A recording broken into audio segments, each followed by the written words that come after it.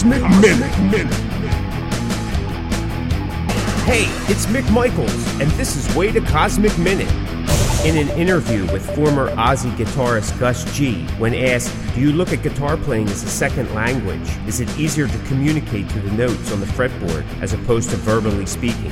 Gus said, I definitely see it as another form of language, and music is the universal language. It's mind-blowing how it can unite millions of people, no matter their religious or political beliefs. The emotions it brings out of people, it's remarkable. Playing guitar was the only thing that made me happy. Guitar and music in general gave me a different perspective on life. Anyways, back to guitar. Yeah, I can certainly express myself a bit better with it, rather than verbally.